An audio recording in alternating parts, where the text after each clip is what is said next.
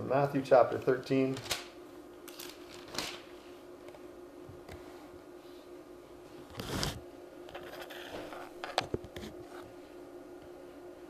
I'm going to read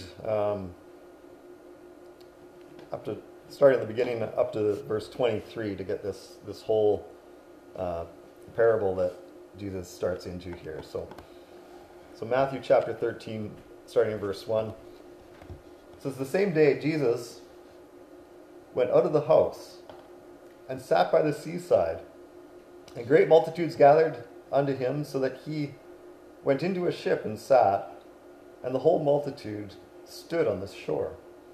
And he spake many things unto them in parables, saying, Behold, a sower went forth to sow. And when he sowed, some seeds fell by the wayside, and the fowls came and devoured them up. Some fell upon stony places, where they had not much earth, and forthwith they sprung up, because they had no deepness of earth. And when the sun was up, they were scorched. Because they had no root, they withered away.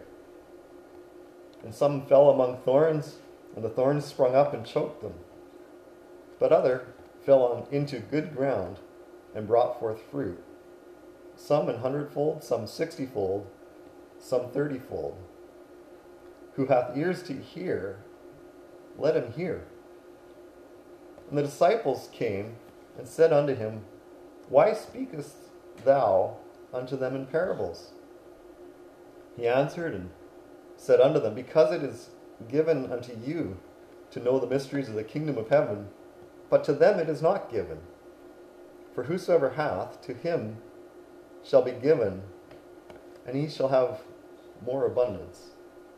But whosoever hath not, from him shall be taken away even that he hath. Therefore speak I to them in parables, because they seeing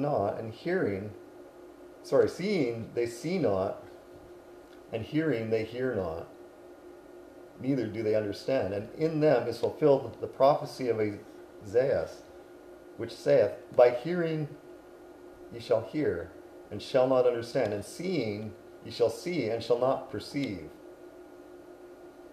For this people's heart is waxed gross, and their ears are dull of hearing, and their eyes they have closed, lest at any time they should see with their eyes, and hear with their ears, and should understand with their heart, and should be converted, and I should heal them. But blessed are your eyes, for they see, and your ears, for they hear. For verily I say unto you, many prophets and righteous men have desired to see those things which ye see, and have not seen them, and to hear those things which ye hear, and have not heard them. Hear ye therefore the parable of the sower. When anyone heareth the word of the kingdom, and understandeth it not, then cometh the wicked one, and catcheth away that which was sown in his heart. This is he which received seed by the wayside. But he that received the seed into stony places, the same is he that heareth the word, and anon with joy receiveth it. Yet hath he not root in himself, but dureth for a while. For when tribulation or persecution ariseth because of the world, by and by he is offended. He also that received seed among the thorns is he that heareth the word, and the care of this world, and the deceitfulness of riches, choke the word, and he becometh unfruitful. But he that receiveth seed into the good ground is he that heareth the word, and understandeth it, which also beareth fruit, and bringeth forth, some 100-fold, some 60, some 30. So this is kind of a long passage to get into, and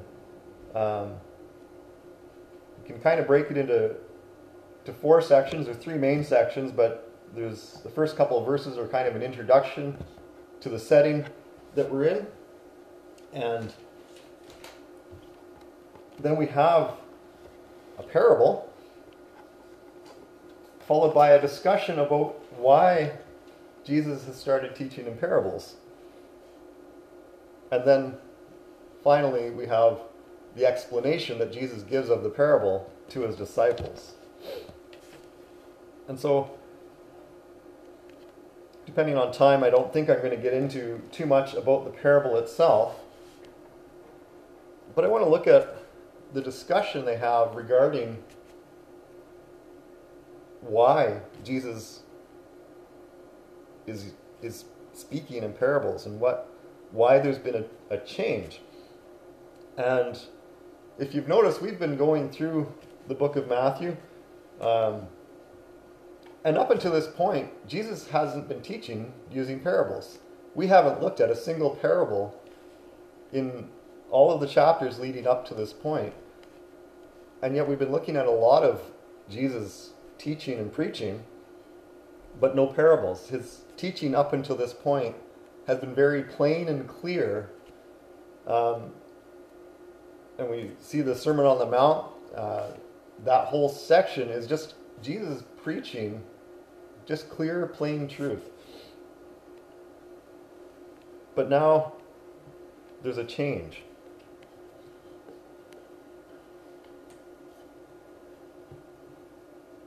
And so that's where we're going to look at that change this morning.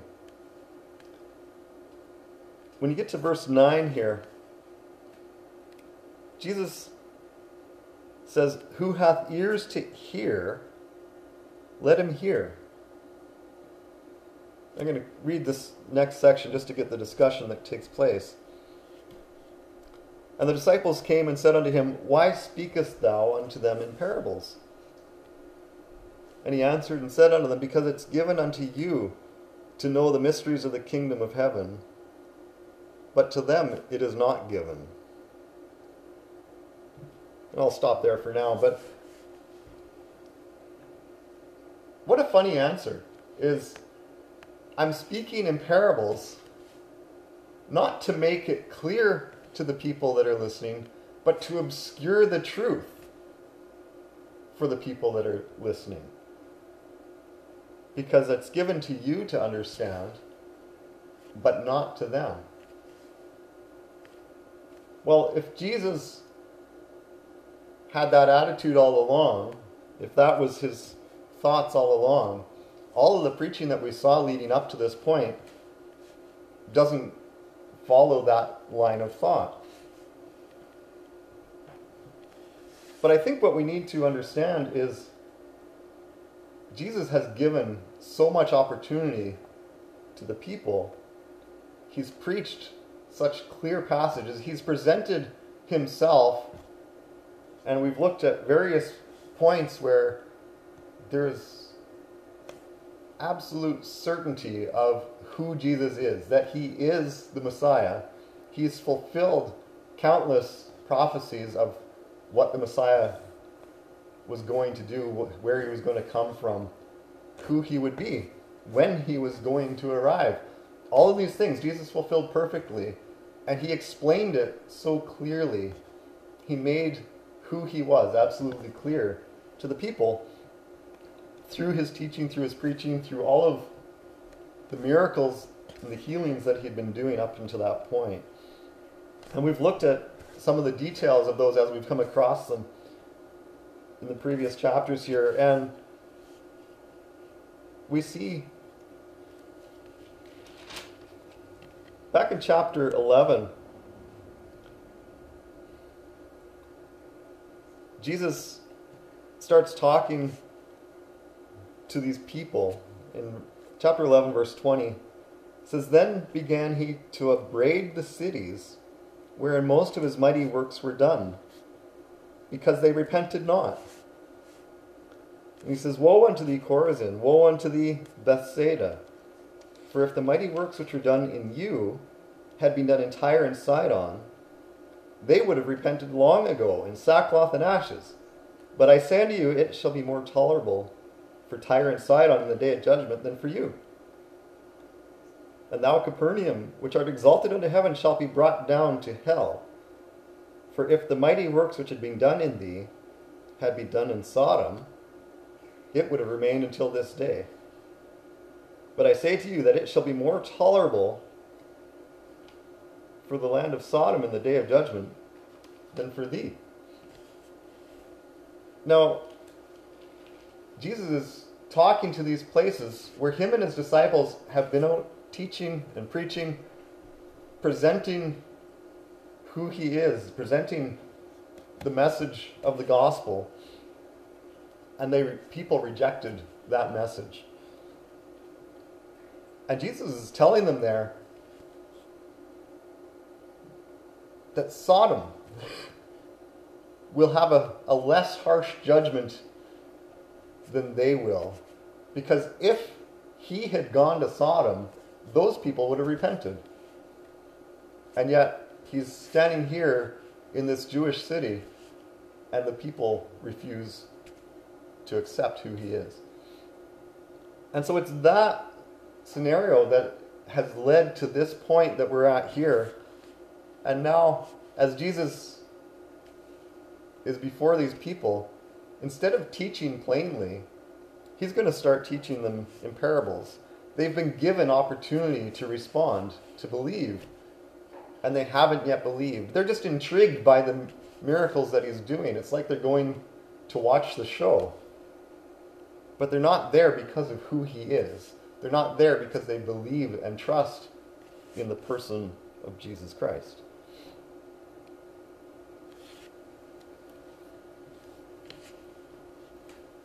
But for those people that did believe, the disciples, and as we look at the word disciples, I've talked about this before, it's not always referring just to the 12. There's times when that number of disciples has been in the 70s, and there's many that would be called disciples. A disciple is just a follower, as opposed to the 12 chosen ones that were called apostles. And so, this may not be just the 12 that have come to him with this question. There may be a larger group. I don't know for sure. But it says the disciples came, and why speakest to them in parables? And he answered, because it's given to you to know the mysteries. Because they believe, they have trusted in who Jesus was. Therefore, they are allowed to learn more of the mysteries of God.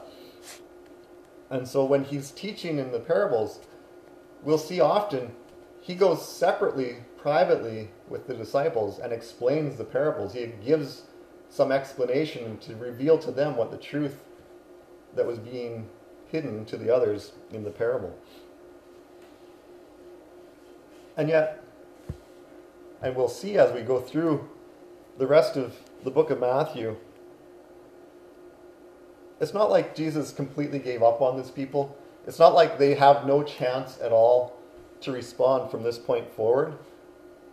He's continuing to preach to them. He's continuing to reveal himself to them. But it's not as plain. It's not as obvious. It's not going to be as easy for them from this point forward to see the truth and to turn. I want to turn to Isaiah chapter 6. And if you want to turn there, I'll be there in a second. When we got to verse 9, Jesus is just finishing up the parable, and he concludes it with the sentence, "Who hath ears to hear, let him hear."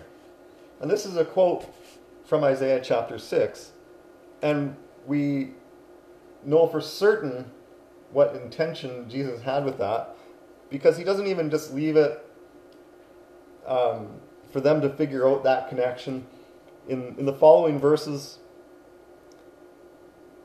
verse 14 through and 15, he says, and in them is fulfilled the prophecy of Isaiah, which saith, and so he quotes the prophecy from Isaiah. But I want to turn back to Isaiah, and we'll just look at this a little bit here.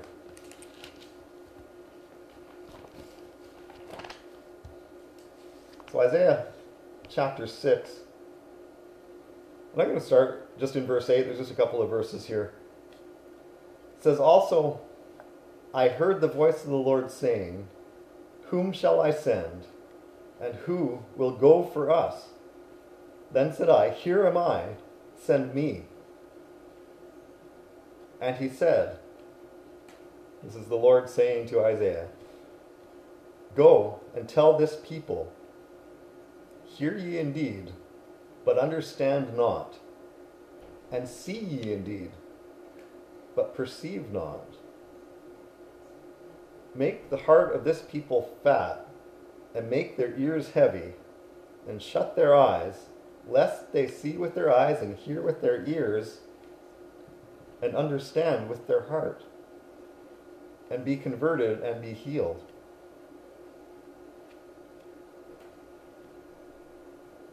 Isn't that a terrifying sentence? If you look at that and you apply that to you or your family members, it says, Go and tell this people, hear ye indeed and see. But it's like we're going to show you the truth. And you look at Jesus, and Jesus is claiming in Matthew 13 that he is the fulfillment of this passage. This passage is prophetic of him in his day. That he's shown them everything they need to know and believe in who he is. But they're not seeing it. And so he's going to change. He's going to make it so that he's telling them the truth. He's explaining details of the glory of God through parables. And so now that they've rejected the clear truth, he's going to be explaining it in a way where they see it, they hear it, but they can't understand what he's saying. But the terrifying part of that, it says, lest they see with their eyes and hear with their ears and understand with their heart and convert and be healed. It's like God's preventing them from understanding. God's preventing them from hearing and seeing and being converted. God's preventing them from repenting and believing at that point. And that's a terrifying thought. I remember hearing a sermon, can't think of who it was now, that preached the sermon, but he preached a sermon talking about whether it's too late to believe, whether you've put off God for so long that he's going to stop working on you. And it seems like that's what's happened in this case, where these people had full opportunity with Christ presented right in front of them. And now, when they rejected that, he's still going to be there. He's still going to teach. But now they're not going to be able to see the truth. They're not going to be able to understand the truth that's being preached to them because it's going to be veiled in these parables. And it's so that they don't understand. It's so that they don't see and so that they don't get converted.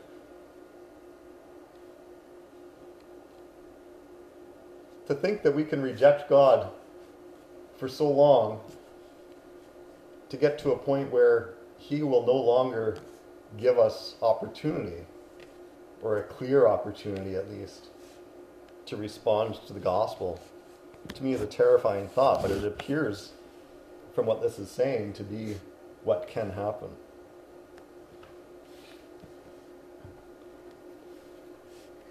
I think there's three possible applications to this prophetic passage in Isaiah 6. He was being sent to preach to the people of his own day and giving this message to them. The people in Isaiah's time had the problem of not believing, not trusting in God. And so there was an application immediately in their day that this applied to them, and God was going to start to blind their eyes. And this is the time leading up, just prior to Israel going into captivity. And that is what happened. And that was the result of it. And then, of course, the prophetic fulfillment of it was in Jesus' time, and he made that absolutely clear in this discussion with the disciples, that the prophetic application of this was in his day, talking about him and the people of his time and how they were going to reject him and how he was now going to turn to these parables and veil the message before the people so that they wouldn't understand it. But I think there's another application for us today as well that we need to be aware of and need to be concerned about. That same issue can be an issue for us today. And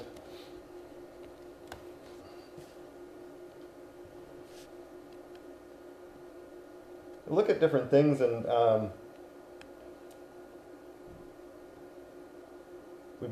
I've been going on YouTube and listening to a variety of different preachers lately, and some of them are people whose names I recognize, and some of them are just the random recommendations that YouTube gives, and I'll listen to somebody, and if I like what they say, then I sometimes will listen to more of their material. But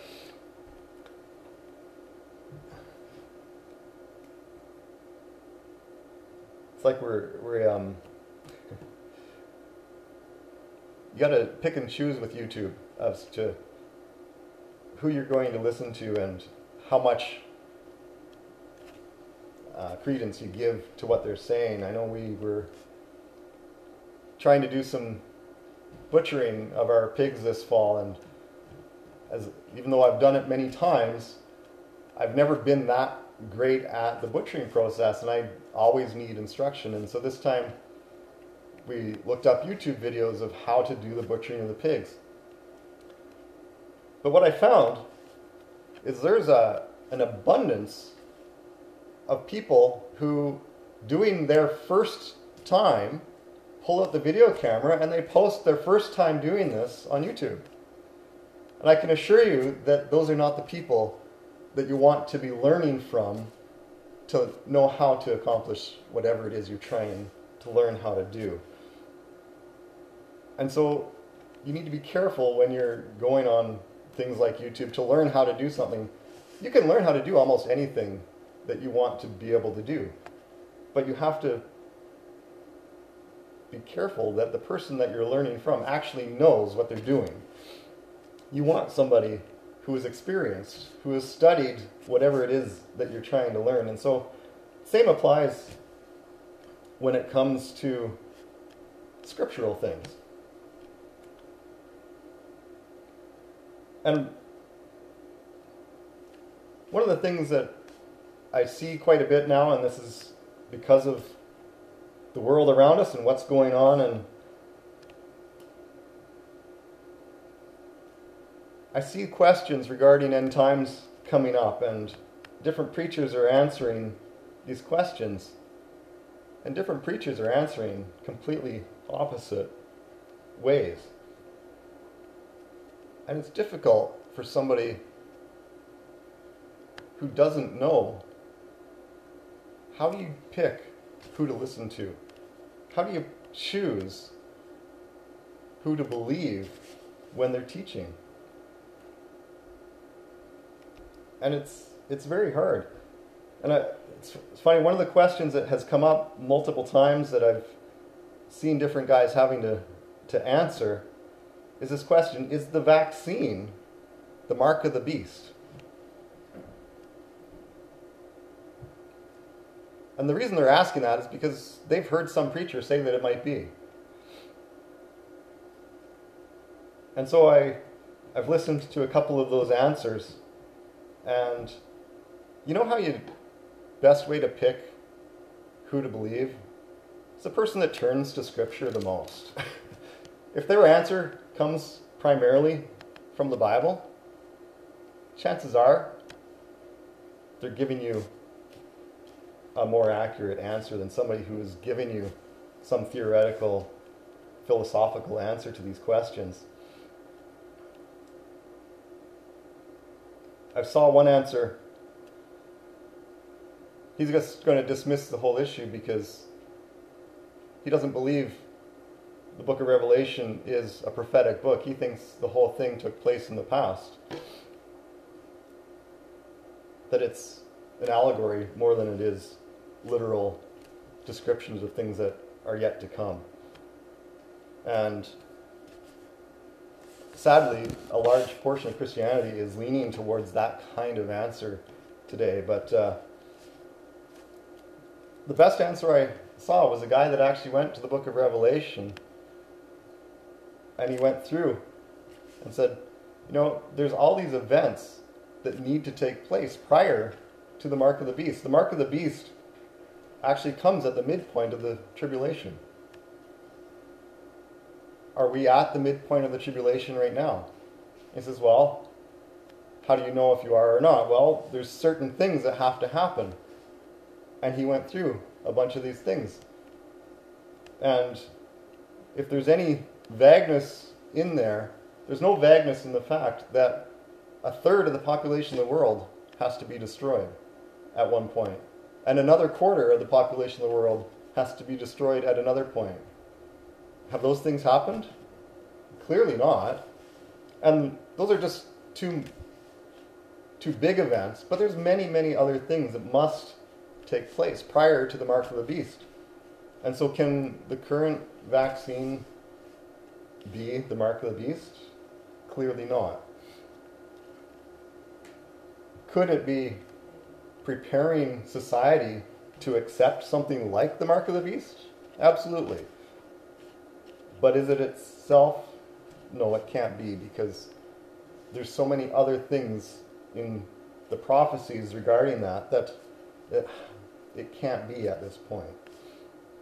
And so we just need to be careful of the way that we look at Scripture. And it's kind of my point, is that we can do this with so many different things, and I'm seeing it because I'm looking at so many different preachers. I see such opposing points of view, but we have to look at who actually believes what the Bible is actually saying. Who's turning to Scripture to actually give their answer, as opposed to giving some philosophical reason as to why they don't believe what the Bible actually says. And so we need to just be very, very careful in the way we look at those things. But I see that these people who dismiss the book of Revelation as some historic thing, it has nothing to do with today and with the future, with the coming fulfillment of the second return of Christ. I think those people fall into this category of the truth is right in front of them, and yet their eyes are blinded to the truth. They can hear what's going to come, explanations of things that we see going on in the world, and they can't see the connection to Scripture because God has blinded their eyes to it, because they've rejected His Word and no longer believe that it means what it says. And so we need to be very careful in the way that we look at Scripture, the way that we evaluate the events in our world when we compare those to Scripture.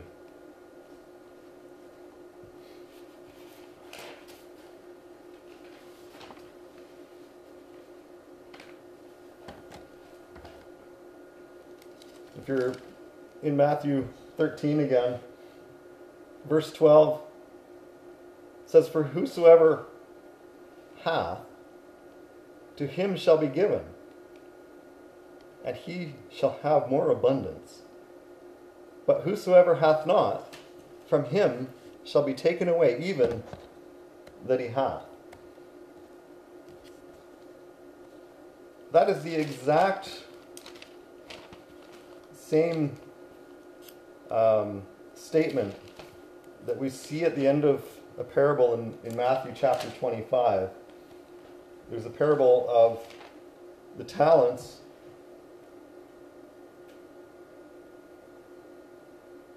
In verse 14 of Matthew 25, it says, "For the kingdom of heaven is as a man traveling into a far country, who called his own servants and delivered unto them his goods. And unto the one he gave 5 talents, to another 2, and to another 1. And rather than reading the whole thing, the one with 1 just buries it in the ground, so that he has that 1 talent when his Lord returns. The other ones invested theirs and doubled what they had been given. And when the Lord comes back, in verse 25, so he's rewarded the 2 that produced something, and the third one answers and said, "I was afraid, and I went and hid thy talent in the earth. Lo, there thou hast that is thine." His Lord answered and said unto him, "Thou wicked and slothful servant, thou knowest that I reap where I sowed not, and gathered where I have not strawed. Thou oughtest therefore to have put my money to the exchangers, and then at my coming I should have received my own with usury. I should have at least got some interest if you put my money in the bank." And verse 28 says, "Take therefore the talent from him, and give it unto him which hath 10 talents. For unto every one that hath shall be given, and he shall have abundance. But from him that hath not shall be taken away even that which he hath. And cast you the unprofitable servant into outer darkness, there shall be weeping and gnashing of teeth."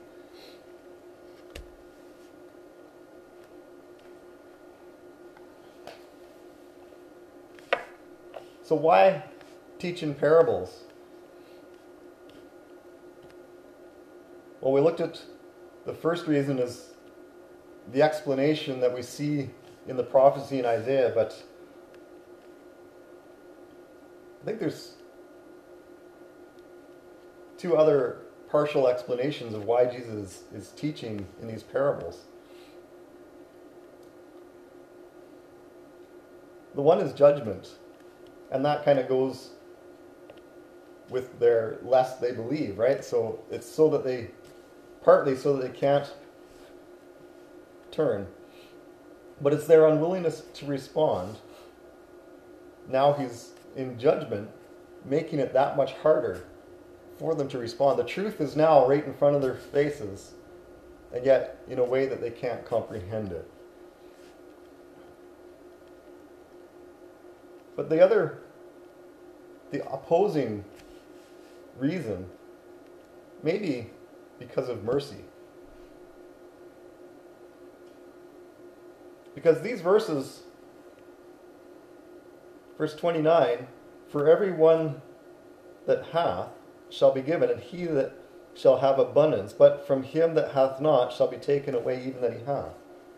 And cast ye the unprofitable servant into outer darkness." That answer at the end to that unprofitable servant is the same that he described back in Matthew 13. And remember, we turned to chapter 11, where those cities that Jesus had preached to were going to receive a harsher judgment because of their unbelief than cities like Sodom and Gomorrah. There is a harsher judgment the more they know. And so in God's mercy, knowing that these people are not going to receive Christ, he veils the truth to them and makes it harder for them to understand, so that there is less judgment against them in the time of judgment, because they have less knowledge, therefore they have less responsibility.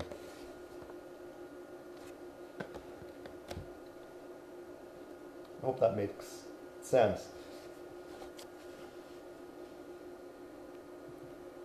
But I remember I explained that, I don't remember what passage we were looking at the time, maybe at those cities. And we just looked at different passages where we see that God judges us. That great white throne judgment in the end is based on the knowledge that we have. It's based on what we've done with the truth that was given to us. And if we've rejected God, the more truth we had, the harsher that judgment will be. And so in God's mercy, perhaps he veiled some truth to these people so that that judgment at the end would be less harsh against them, because had he continued in his ministry teaching them clearly and they continued to reject him throughout that whole ministry, how harsh of a judgment would they deserve? Seeing all the truth that Christ would give throughout his ministry.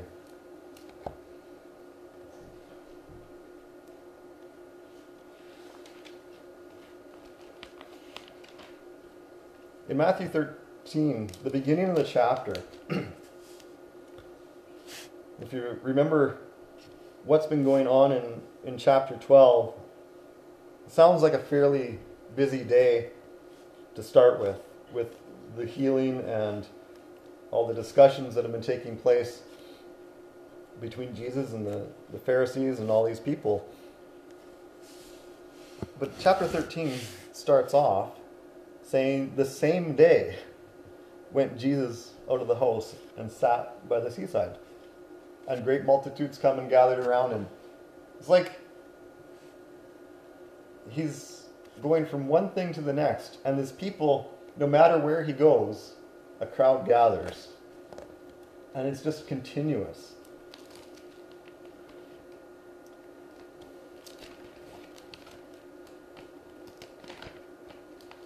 The book of John,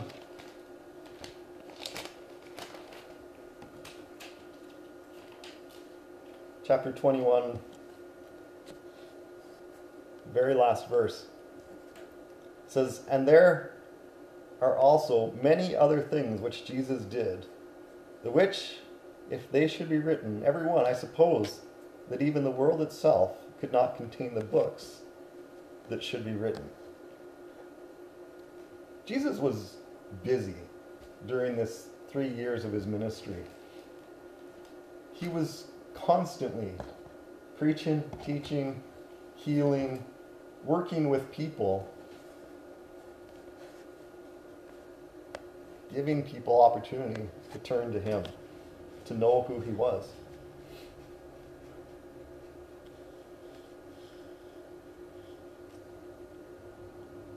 What an explanation of how much Jesus did during that time. How harsh of a judgment would those people receive, having gone through all of that and yet still reject Christ? We need to be careful of how much truth gets fed to us and we ignore it. How many times are we presented with something that teaches us to change the way we live? It teaches us that we need to turn to Christ. How many people sit in church services week after week and have never yet actually trusted Christ as their Savior? How important is that? How much truth is going to be presented to a person and they still reject it? How fearful that would be to face God, having known what the Bible teaches and yet rejected what it taught. Anyway, let's pray.